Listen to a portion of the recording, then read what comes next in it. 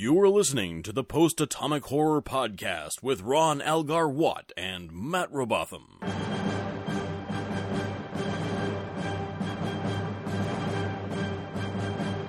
Episode 22, covering Obsession, Wolf in the Fold, and The Trouble with Tribbles, with special guest Gav Brown.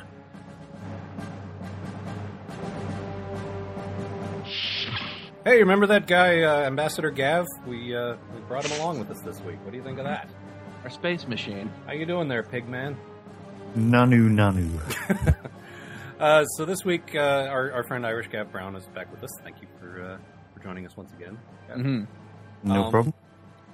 With an episode that you specifically requested, and when Matt and I watched it, we didn't really understand why at first. And then when we found the untapped vein of hilarity there, we assumed that was why, and you're like, what? No. Who? So now I really don't know why you wanted to do Wolf in the Fold, but I suppose we'll find out when we get there. Yes. See, I don't want to review good episodes or comedy episodes. I'm going to review the episodes in between that I can make fun of. Oh, man, you missed out with the apple. Yeah, you should have been here for the apple. Well, if you had said that earlier. All right. Unfortunately, being the good friend that I am, I let Matt have the Trouble with Tribbles this week. But yeah. That does mean that I ended up with Obsession. Oh. Let's get on with that, I suppose. All right, this is that episode where a guy goes a bit crazy, chasing down a deadly adversary that defeated him before, like in Moby Dick. No, not the Doomsday Machine. No, not the Wrath of Khan. No, it's not First Contact either. This is the other time they did a Moby Dick story, and this one involves Kirk being Ahab, minus the badass cannon in his chest. Apparently, when Kirk was a young lieutenant on the USS Farragut, yes, in this continuity he didn't jump instantly from cadet to captain. Apparently, he faced down some mysterious fog creature that killed his captain by draining his red blood cells. But hey, the thing's not all bad. It kind of smells like honey. So, it evens out. Anyway, Kirk and possibly the largest pool of disposable red shirts we've ever seen to date face the creature, which gorges on everyone but Kirk, then chases the Enterprise into space.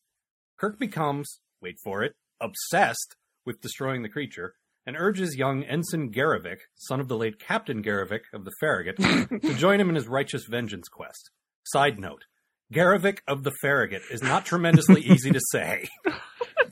Kirk grows ever more paranoid despite the typically sensible intervention of Spock and Bones, and after a ridiculous sequence where the fog creature gets into the Enterprise via the air ducts, no seriously, finally faces the thing down on the planet where they originally met.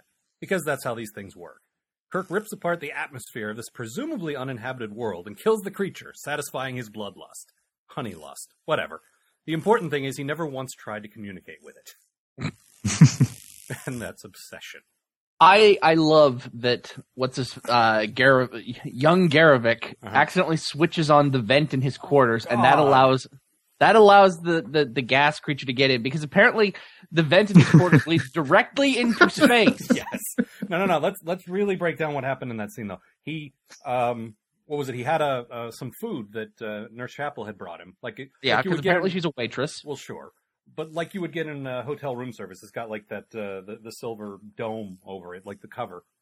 And he throws that at the wall, and it conveniently just bangs right into this switch that opens the vent that, as you say, opens into space.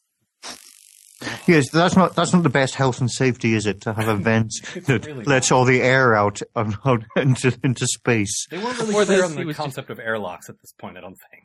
Before this, he was just using it to throw garbage down. Just dump his trash out into space. Keep your garbage out of our dimension. Listen, this was the 60s. Nobody cared about that yet. There was no space Indian with a single tear telling them to stop. Overall, this was not a very good episode. I like the idea of the vengeance thing, of the revenge thing. I mean, they've done it a lot, like I pointed out.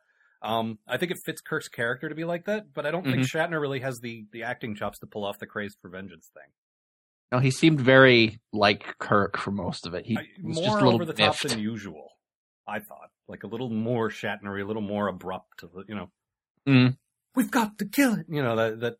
Like, I imagine a lot of stand-up comics that have their hacky Shatner impressions must be getting it from this episode, because he's a little more Shatner. Killed my entire crew. It's like, really? Because you threw like 18 red shirts at it today. I'm responsible for 350, 340, Oh, wait, hang on. 330. They got like the Battlestar Galactica board in his office. Okay, hang on. Now, Henderson died. We need somebody on this chalkboard. Who else don't I like? Let me see. It's basically going to be down to Spock, Bones, and Kirk at the end. Yep. That's fine. I'm responsible for 2 lives and myself. I could. Scotty's still there, but he's quietly weeping. Just like every episode. Yep. There's one point where they're trying to figure out how the creature got into the ship. And Chekhov just totally throws Scotty under the bus. Oh, God. They're like, what's going on? Well, Mr. Scott was working in the air vents. You goddamn Russian rat, come on. And he spins on him like, oh, lad, why would you do that to me? Yeah, Doohan even shoots him a look. It's like, oh. Maybe you've seen half of the next episode.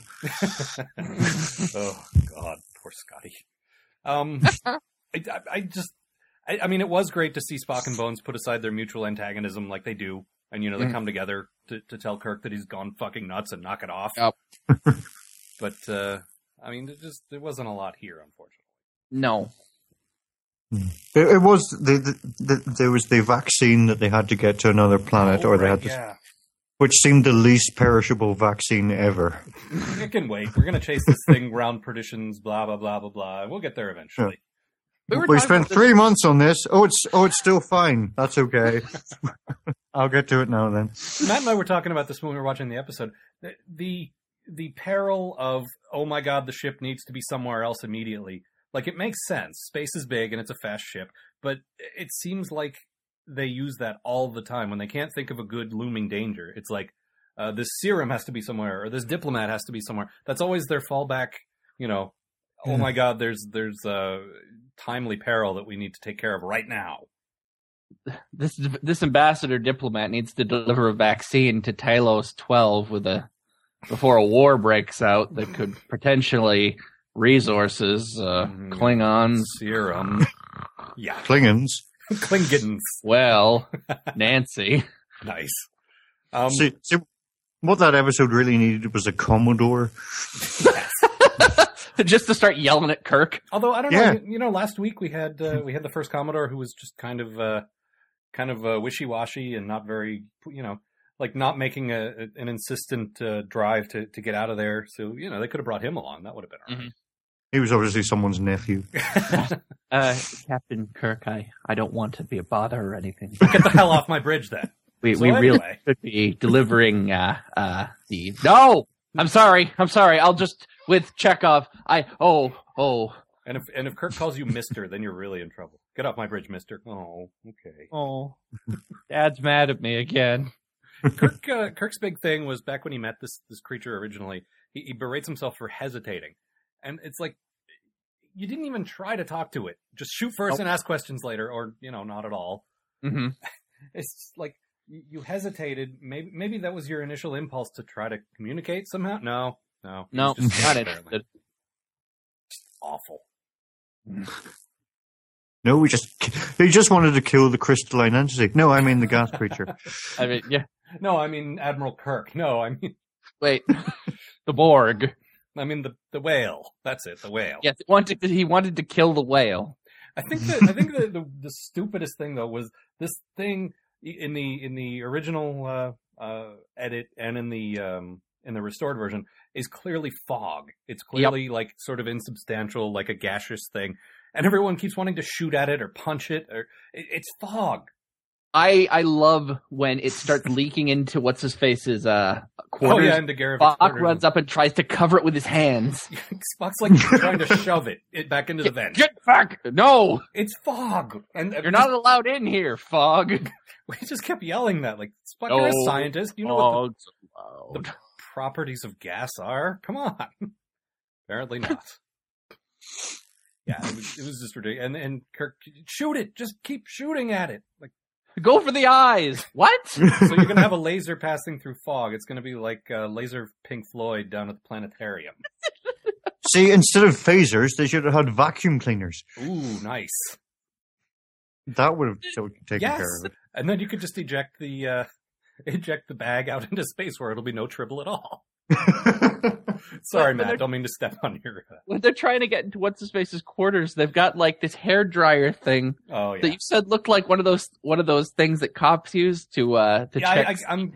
Gav, you don't drive, do you? Like you No. use public transit, and Matt's the same way. So you guys probably wouldn't know this, but the radar guns that the cops use on highways here, it looked exactly like this thing that they had for what were they detecting or shooting at it? I assumed it was a dustbuster at first. I know dustbuster anymore.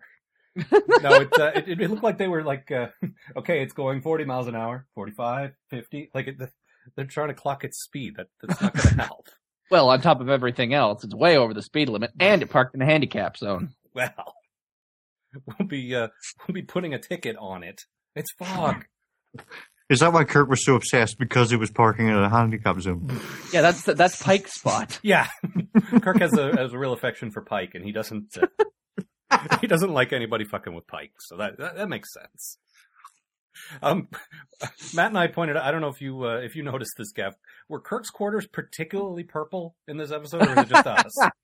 Yes. Like, did he move to different quarters? Did they light it differently? Did we just not notice it before? They're suddenly just bright purple. I think he just woke up that day and thought, I feel purple. And then he put purple lights on, and that pleased him. I like to think he calls the team down to paint while he's on the bridge, so when he comes back, the room is purple. There's not purple enough. You need to purple it up by about 30%. That's going into ultraviolet. I don't care. Just do it, mister. Find a way. He called me mister. I can't paint it no more, sir. But we have to purple up another room. You have to do it.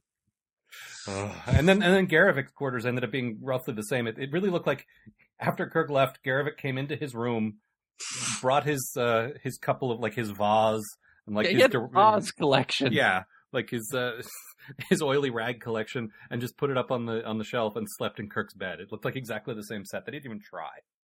He had this vase. It was like single white captain. He just wanted to be Captain Kirk. Oh, so that's what obsession really speaks about. Yes, it's all about that. Obsession refers to Garevik's obsession with Kirk.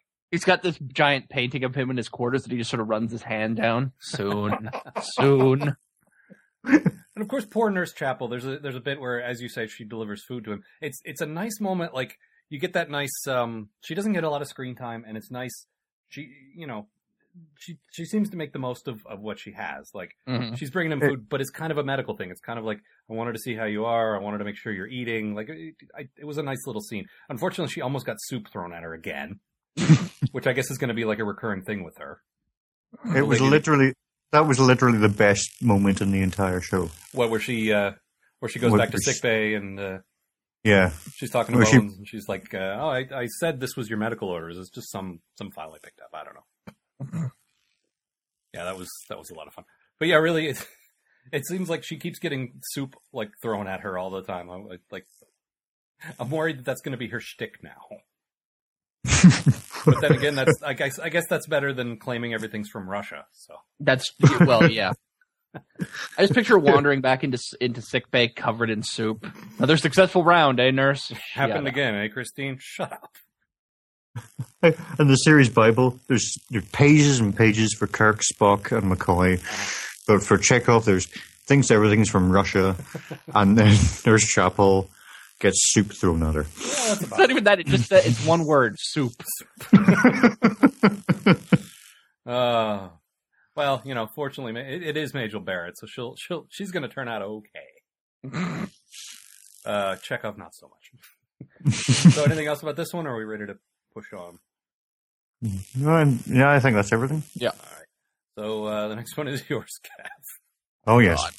Trying to bite my lip.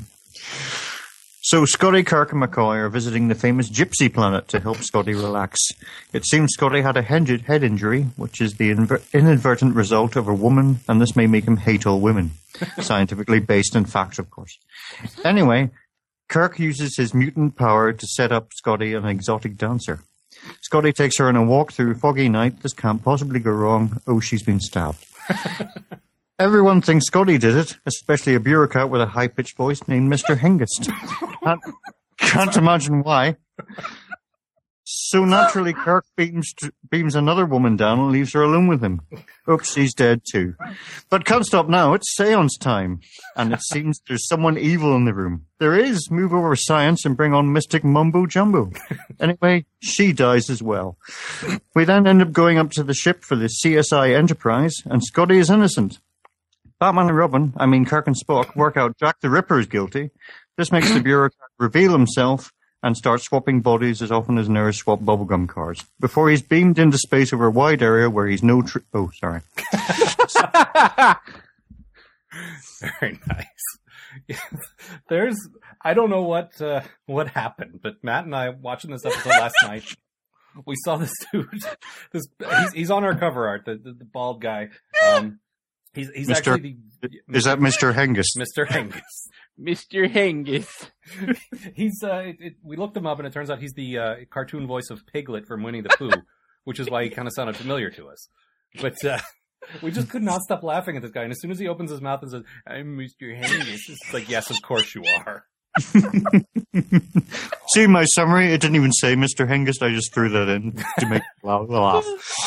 It's very, very difficult for us to discuss this without just cracking up for 10 minutes. It's a pleasure to meet you, Captain Kirk. I'm Mr. Hengist. Of course you are. Oh, God. The very idea of you.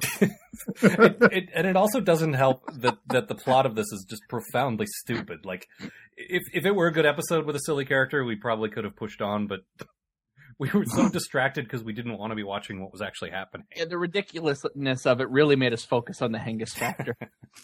You could just imagine Kirk, "I'm Mr. Hengist," and you could just imagine Kirk saying, "You sicken me." I like Jack the Ripper stories, but Jack the Ripper on Star Trek doesn't really belong. Yeah, Jack the Ripper in space, 400 years in the future, doesn't really belong. No. Although we were reading, apparently there's a Next Gen book that had Data as Sherlock Holmes facing this Red Jack again, and that kind of makes sense. Like, I like, at least putting it in the Victorian setting. Like, it's a little contrived, but I think it works better than this. Yeah. I did like it opened with them all in a harem, basically. Oh God, you weren't wrong. I'm sure Kirk thought it was his lifelong ambition to be there. Must have been your lifelong ambition.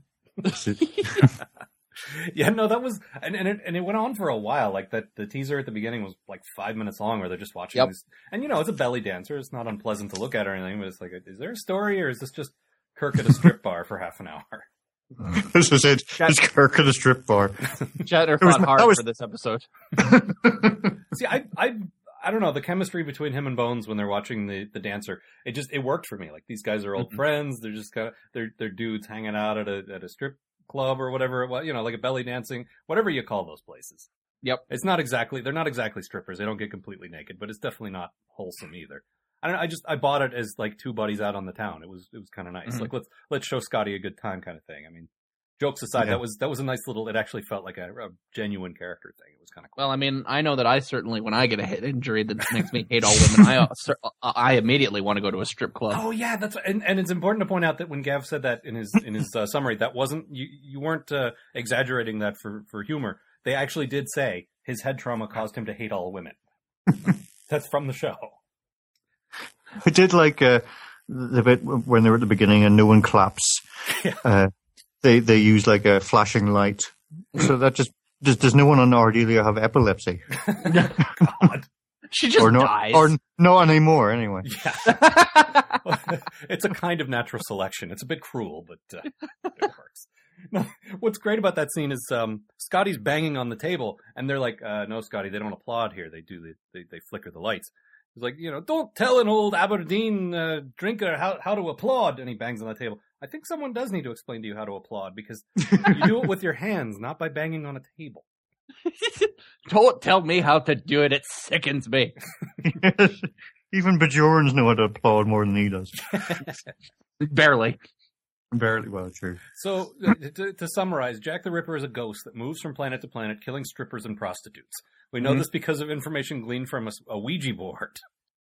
Yes, and all unsolved mass murders of women. Of course. All of them were done by this person. Yep. Oh, this is a huge victory for the Federation Cold Case Division. Half the cases we have instantly solved. That was easy, guys. This calls for a celebration on the Gypsy planet. Here we go again. And the leader was like, the law of Ardelia is love. I'm not sure how the appeal court works in that instance then. Yeah, how do you enforce that exactly? You got the speed gun, only it measures love? I don't know. Oh, they can borrow the Enterprise's boner detector. That's wow, there you go. Nice callback. But as they're going through the history of the unsolved cases, and they're looking for a pattern, a lot of the patterns are like one unsolved murder. That's not a pattern. That's just one unsolved, one woman killed, then moving on, 2 women killed. That does, 3 women killed. But don't you need at least 3 for it to be a pattern? I mean, it just kind of doesn't really work attributing every murder from all serial killer movies. Yeah, you need several. Mm-hmm. And the bit where Kirk's talking to Spock, beam down another person that we need to kill. He tells him the coordinates, via Interlink or whatever, and Spock takes out one of those blocks and puts in another one. What was the block that Spock took out? What was he watching at the time that he didn't want anyone to know about? Vulcan boy fights. I also liked at one point they're going through the evidence, they're doing a courtroom thing, which they seem to do every other week. I didn't realize the original series was so replete with courtroom scenes. Jesus. Yeah. But and it's fine. Star Trek usually does courtroom pretty well. But at one point they refer to the weapon as the murder knife. Like all one word. Well, you were found with the murder knife. It just hit me like it feels like, to steal a tired joke, it feels like the name of a bad heavy metal band. I saw Murder Knife in '86. They were kicked ass. I love they show they don't actually have the murder knife in the courtroom. They have a picture of it on video held by someone's 2 hands, and it looks like he's trying to. It's one of those late night knife selling this quality. Yeah, it looked like a QVC knife. loop with like a hand model displaying it.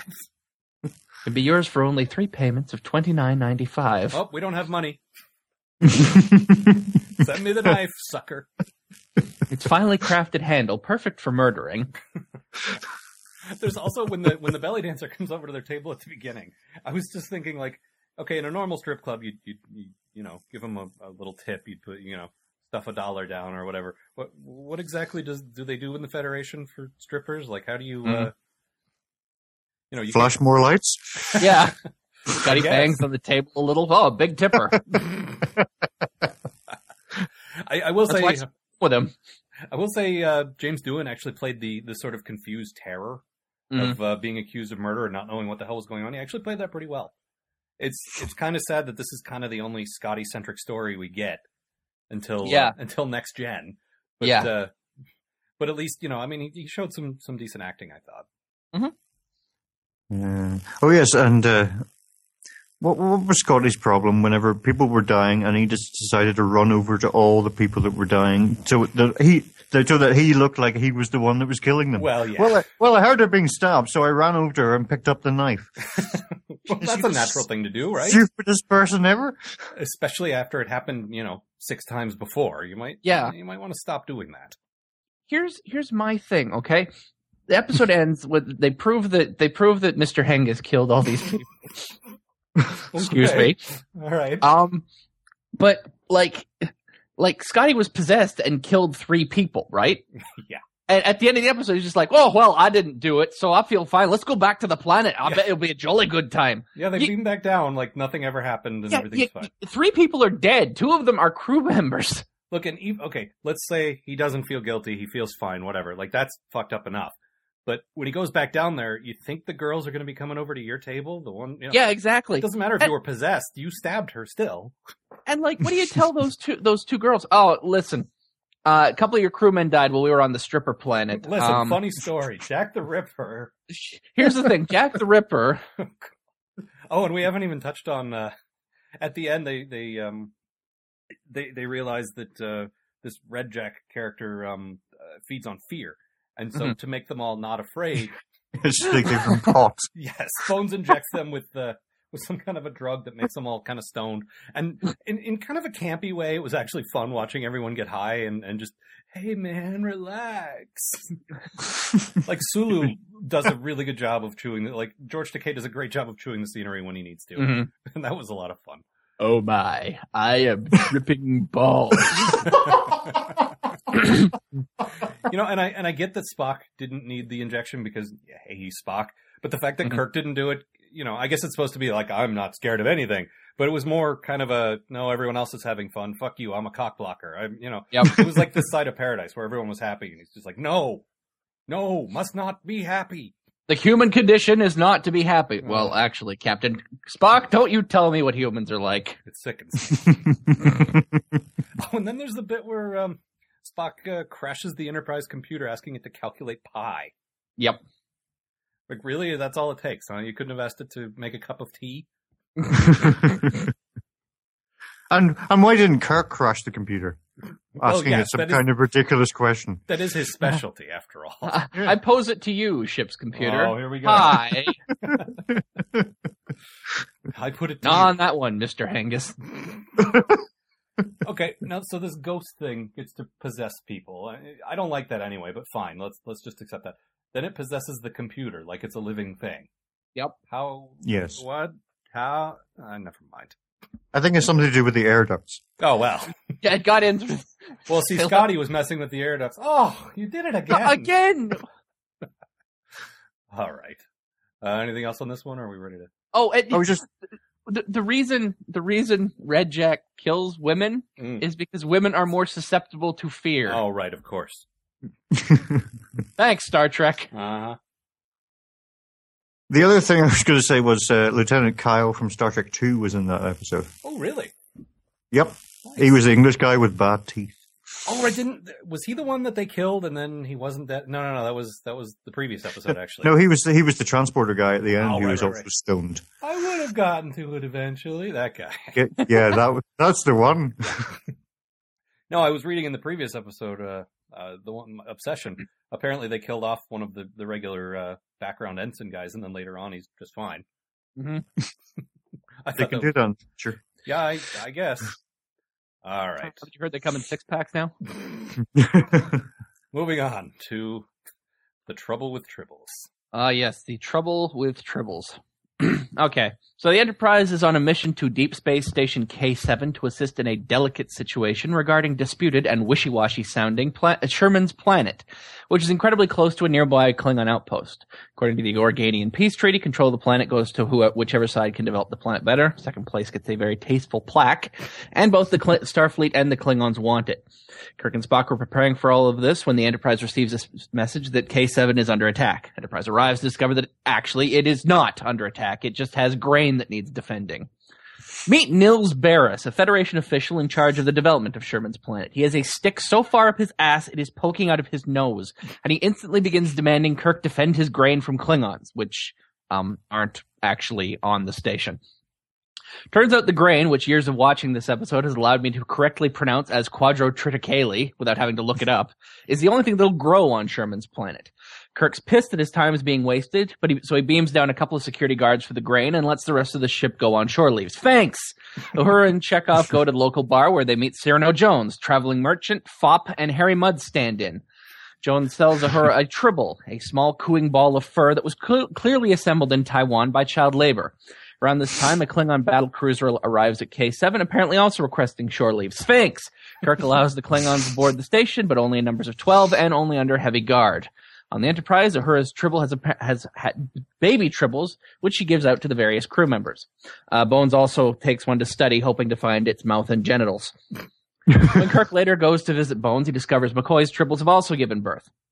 Turns out tribbles do two things well. Eat and have more tribbles. So, good for them, I guess. Down on K7, Cyrano Jones is trying to sell more tribbles, but the Enterprise crew has quickly discovered that they have more than they know what to do with anyway. One of the Klingons picks a fight with Scotty and Chekhov, and there's a bar brawl, while Cyrano Jones minces about in the background. Around this time, the Enterprise is positively swarming with tribbles, including a lot in the ship's equipment. Kirk reasons that they may have gotten into the quadrotriticale storage areas and goes to check, where he finds himself buried in tribbles in one of the most famous scenes in Star Trek history. A quick check of the tribbles reveals that they've been poisoned by grain, so Kirk has been buried in a pile of Tribble corpses, which no one seems too concerned about. A quick check reveals that Barris's assistant Arvin Darvin, is a disguised Klingon who is arrested, and Scotty solves a Tribble problem by beaming the whole lot of them over to the Klingon ship, where they will be brutally exterminated. Folks, remember to have your Tribble spayed or neutered. This is another one of those where it's a classic episode and it completely deserves its classic status. Yeah. It is possibly the only time the show did funny really, really well, at least until like Star Trek 4, I think. Yeah, like the concept, if you poke at it, really doesn't sound like a good idea. Oh yeah, their Klingons show up and the place gets infested with adorable little fur balls. It sounds stupid. It sounds dumb in the wrong hands, but the guy who wrote this, David Gerald, did a really good job of just the comedy. And credit where it's due, Shatner actually is decent at selling the comedy. Like, especially his utter contempt for the bureaucrat that runs K7. He every time he's trying to follow his orders, but he still tries to stick it to this guy as much as he can. He just can't stand him. And I kind of like that. Yeah, he might not do Obsession well, but his comedy, he can do comedy. Yeah, absolutely. That's the thing. And, this week we saw kind of the contrast between what he's good at and what he isn't good at. And I just want to say, Arvin, Darvin, and Mr. Hengist should be in a show together. Darvin and Hengist, attorney at law. God. Now playing in Vegas, Darvin and Hengist. The spectacular Darvin and his lovely assistant Hengist. It's actually Arn Darvin. I mean, it sounds funnier the way you said it, but I just wanted to point out that the actual real name is just as ridiculous as the one you were saying. It sounds like a Jerry Lewis sketch. Arvin Darvin. Glavin Glarvin. Of course, this is one all three of us adored, the Deep Space Nine episode that they did, where they go back in time and they kind of interact with this episode. Oh, yeah. I was really impressed with the restored effects when they did the DS9 episode in 96 or whenever it was, where you actually got to see the Enterprise in 3D. You got to see like shots from behind it. All the stuff we go on and on about in the Blu-rays were the first time were done there. And I figured they would just kind of phone it in with the restored version of this and just use those shots again, but they didn't. They did new shots and that are even better. And I could swear if you look at K7 really close, you could see people walking around in the windows. It was just that cool. Yeah, the only thing that would have made it cooler is if they had put, Cisco and Dax and them walking around in the scenes that they had appeared in the that DS9 fun, episode. But there's a certain brand of fanboy that just would have gone nuts over that. Yeah, well, you know what? They can watch the regular episode. Those are included on the DVD for a reason. Well, that's a good point. Fucking stick them in there. It'd be awesome. They should have done that because I kept. Where are these? Where's Dax? Where's O'Brien? Yeah, he's going to yell at O'Brien in a minute. Hey, who's that guy? That's not O'Brien. Yeah. Now and of course we'll get to that episode in several years, but there's a reason that the guys who did DS9, Ron Moore in particular, who was a huge fan of the original series, picked this episode because it is very, like when you say to the average person who doesn't really pay attention to Star Trek, name a Star Trek episode, they probably say The Trouble with Tribbles. Like that's the one that everyone knows, and there's a reason. It's a great episode, and them coming back to it was a lot of fun. But what you kind of forget in all that is that the original episode was actually quite good on its own. Mm-hmm. Yeah, it stood up incredibly well. Yeah, because I was watching the other day, and it is actually still very funny. It is, and it's not forced funny. It's legitimately funny. And yeah, like Matt said, it's a weird concept that I kind of like it as a basic sci-fi thing, as like as these cute little aliens that you think are harmless, but actually are these sort of, ecological menaces.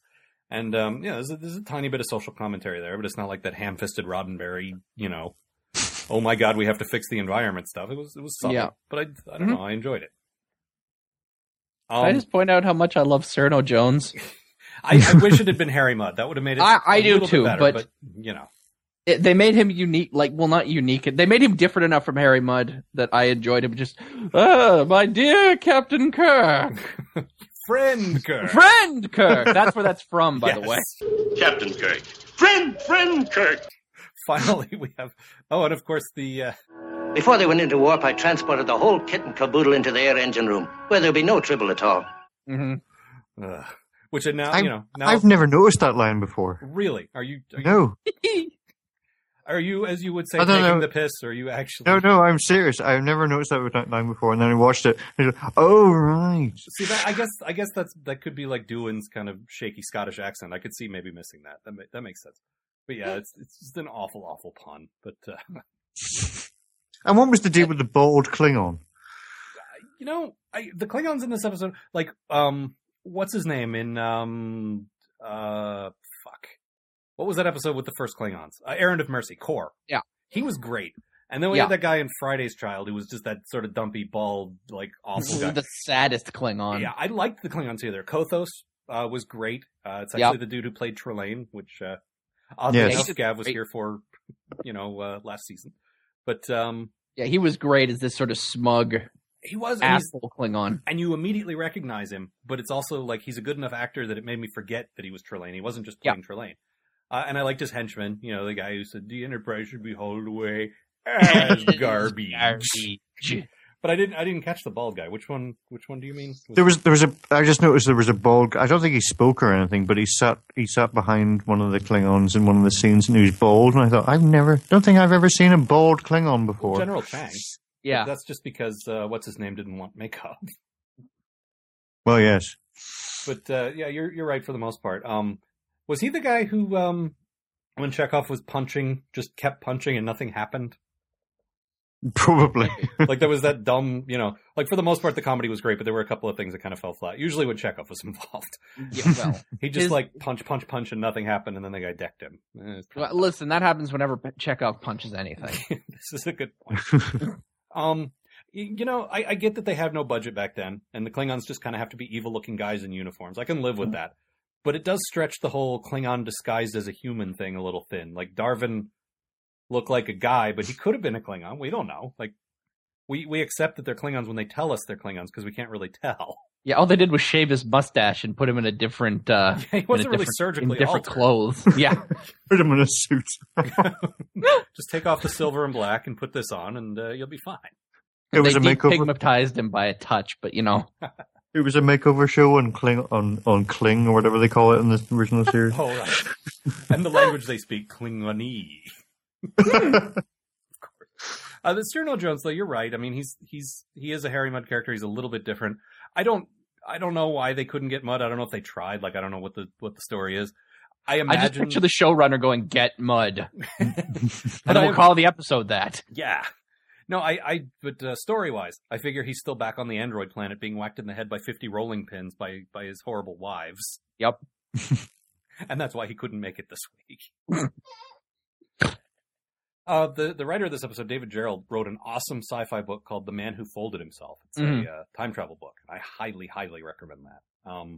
He's one of those guys who's mostly famous for doing Star Trek, and he kind of resented it for a long time. But I guess he's come to come to terms with it like the same way Nimoy did when he wrote I Am Spock, and then he cashed a big fat check. Mm-hmm. It's like, yeah, I could write the making of The Trouble with Tribbles. So yeah, I love Star Trek. It's my favorite. But no, I was just going to say, I did like another bit where Scotty was reading a technical journal, and Kirk comes in and says, "Don't you ever relax?" Doesn't Kirk even remember the last episode? That is a good point. This is Matt and I have been noticing up until now, Scotty really hasn't been the engineer that he was painted as, like in the movies and in Next Gen. Like he was just kind of the guy who took over when Kirk left. This was really the first episode where they drove home the fact that he likes reading the journals, and he takes offense when someone badmouths the Enterprise. Like this is really the first time that vision of Scotty is kind of presented. And it's good because I prefer that. I prefer the hardworking engineer to just third in command. Like that's boring. He called the Enterprise a garbage scow. I think he said garbage. Garbage scow. There's way too many accents dueling now. That's a good point. Angus, Darvin, and Garbage. The new show at Las Vegas. Or on the Gypsy Planet. There was actually some really good acting from Nichelle Nichols, I thought. She so easily could have been the dopey girl who was just impressed with the cute little Tribbles, but somehow she pulled off, like, being, thinking they were cute, and she still had some dignity. Like, I don't know, she only had about 5 minutes, but she really sold that 5 minutes, and it was just another reminder that she was a wasted resource, that if they had actually given her something to do, she would have done it well. She was one of those characters when I was growing up watching the show that I didn't find that remarkable, but coming back to it, I really like her as a character. I just wish she could do something occasionally, you know? Well, it's like her and the same with Sulu, where it's like, yeah, he doesn't talk much, but when he does, it's like, I want to get to know that guy better. There's something cool under the surface, and they're never going to show us, are they? No, they're just going to keep shoving Chekhov down our throats. You know what else was built in Russia was everything ever. Now, I know it's the comedy episode, and it's fine that they ratcheted up that he thinks everything's Russian jokes, but too much. Mm-hmm. I think it was about 5 times in that episode, wasn't it? Oh, God. It was... I'm guessing David Gerald started writing this when season 2 just started, and he didn't know who Chekhov was. And so he's looking in the Bible, and he saw what Gav mentioned. He's like, okay, well, that's all I got. Russian, fine. Russian. It's like if you were in a word processor, you'd just be pasting that in every 10th page. Okay, there's my Chekhov lines. That's done. So now I'll just go fill in the story around that. And I did like his. It was just a little joke, Mr. Spock. Yes, very little. Oh yeah. I like when Spock kind of Spock blocks someone's terrible jokes. It's like, I'm sure that must have been very amusing for you. Mm-hmm. Perhaps you'd like me to turn the lights on and off for you for a while. I thought beaming the Tribbles to the Klingon ship at the end was an awesome punchline. But if you really stop and think it out, which it's a comedy episode and I don't want to get too much into it, but really, it's just awful. It's like biological warfare. They're going to eat all the Klingons' food, possibly suck up all their air, and kill them. Yep. And for another thing, the Tribbles will almost certainly be slaughtered by the Klingons en masse. That's immediately what I thought. So not only are they going to die, but Kirk's in the process antagonized his enemies on purpose in the process. Which I guess is a very Kirk thing to do. But yeah, that certainly sounds like him. It felt like that's the worst possible, it's funny. And I bought, as a punchline, it's great. But overall, it's just awful. And then in 20 years, you become obsessed with them again. Well, that'll happen. Or they'll come back for revenge and it'll be like, what? You? I forgot all about you.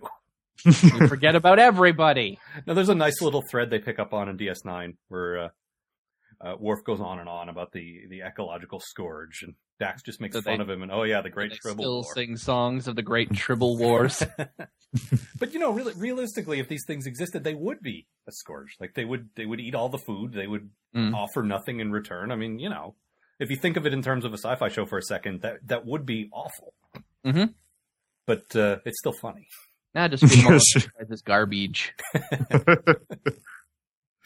Oh, Christ. So anything else about this one? I mean, this is one of those, like we say, every part of it is great, and we could go on and on about it. But I was reading the part when Kirk's buried up to his nipples in Tribbles. That was like the 8th time they'd shot that. Oh, jeez. So he was already, the reason he looks so exasperated is because he's fucking sick of it. Well, I think, actually, it was, Gav, when he was on either this show or Sarcastic Voyage before, when we've talked about Star Trek, where he said a lot of directors figured out that you just need to make Shatner do take after take after take and get all that crap out of his system, and then you'll get a good one. And Nicholas Mayer said that. Maybe the director of Tribbles figured that out too, and that's why they did that. Yeah, the other thing is that you have the Tribbles falling down on him afterwards, right. And DS9 says that it's Cisco and Dax chucking him out the airlock, or the door as they're searching him. What actually happened was that the crew couldn't see down there, so they were just trying to dump more and more Tribbles into the thing to keep it full. Mm-hmm. And it just obviously they're being tossed. Yeah, that's and a then nice he just way to sort go of back and sort of correct that, and no, they are being thrown. That's why. Yeah, and when he turns around like that, he's literally thinking, "Would they knock it off?" Nice. Mm-hmm. No, it's what's nice is we watch Kirk being this sort of douchebag, marching around doing whatever he wants, and when you actually take a guy like that and put him in a situation where he just he can't control what's going on, it's funny. I mean, that's basic comedy there, and it works. Mm-hmm. It's like, I can't control this situation. I'm surrounded by these goddamn things, and I don't know what to do. It's fantastic. All right. Anything else? Or we? I think that's about it.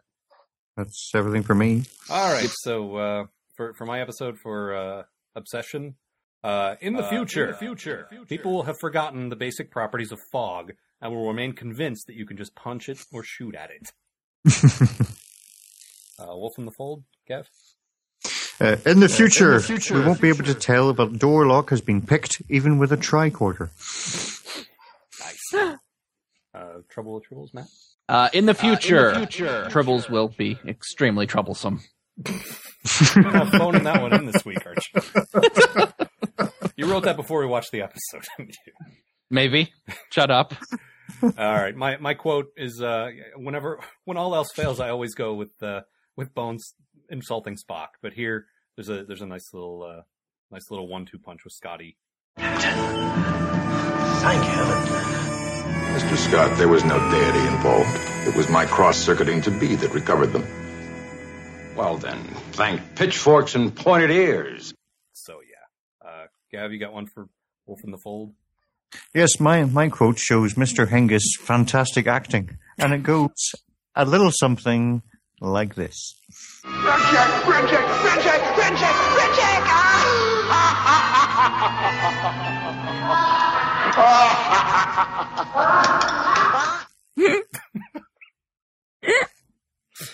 We're supposed to be intimidated by that. He's threatening the crew. Ooh, here I come, I'm Mr. Hengis. Spock, my God, watch out for Mr. Hengis. Grr. I'm threatening. I've killed so many people. Don't make me kill again. All right, Matt, Mr. Hengis was tried in a court of law. In a moment, the results of that trial. Matt, this may be the hardest thing that any of us will have to do. I'm not entirely kidding here. Pick a single quote from The Trouble with Tribbles. Oh, God, this was a tough one. There are a ton of great lines in this. But I went with Korax the Klingon hassling Scotty and Chekhov in the bar. I just love that pronunciation of garbage. Well, frankly, I never liked Earthers. They remind me of regular bloodworms. Easy, lad. You ought to be more forgiving. No. I just remembered. There is one Earthman who doesn't remind me of a regular bloodworm. That's Kirk. A regular bloodworm is soft and shapeless. But Kirk isn't soft. Kirk may be a swaggering, overbearing, tin-plated dictator with delusions of godhood. But he's not soft. Take it easy, lad. Everybody's entitled to an opinion. That's right. And if I think that Kirk is a Danubian slime devil, well, that's my opinion, too. Don't do it, mister, and that's an order. But you heard what he called the captain. Forget it. It's not worth fighting for. We're big enough to take a few insults. Now, drink, you drink. Of course, I'd say that Captain Kirk deserves his ship. We like the Enterprise. We really do. That sagging old rust bucket is designed like a garbage scow. Half the quadrant knows it. That's why they're learning to speak Klingonese. Mr. Scott. Laddie, don't you think you should rephrase that?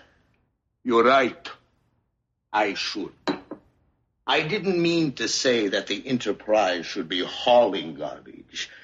I meant to say that it should be hauled away as garbage. Oh, yeah. Fantastic. All right, guys. Well, that about covers it for this week. Gav, always a pleasure. Yep. We'll have you back Thanks again very next much. season, I'm sure. Mm-hmm. Oh, that's right. You've already called the particularly ridiculous one in season 3. So Yes, I think I called that several years ago. listen, one day you're going to start a podcast. All right. Someday, and that day may never come, but you will start a podcast. Just a quick update on the T-shirts. We have ordered them now. They are no longer for sale, unfortunately.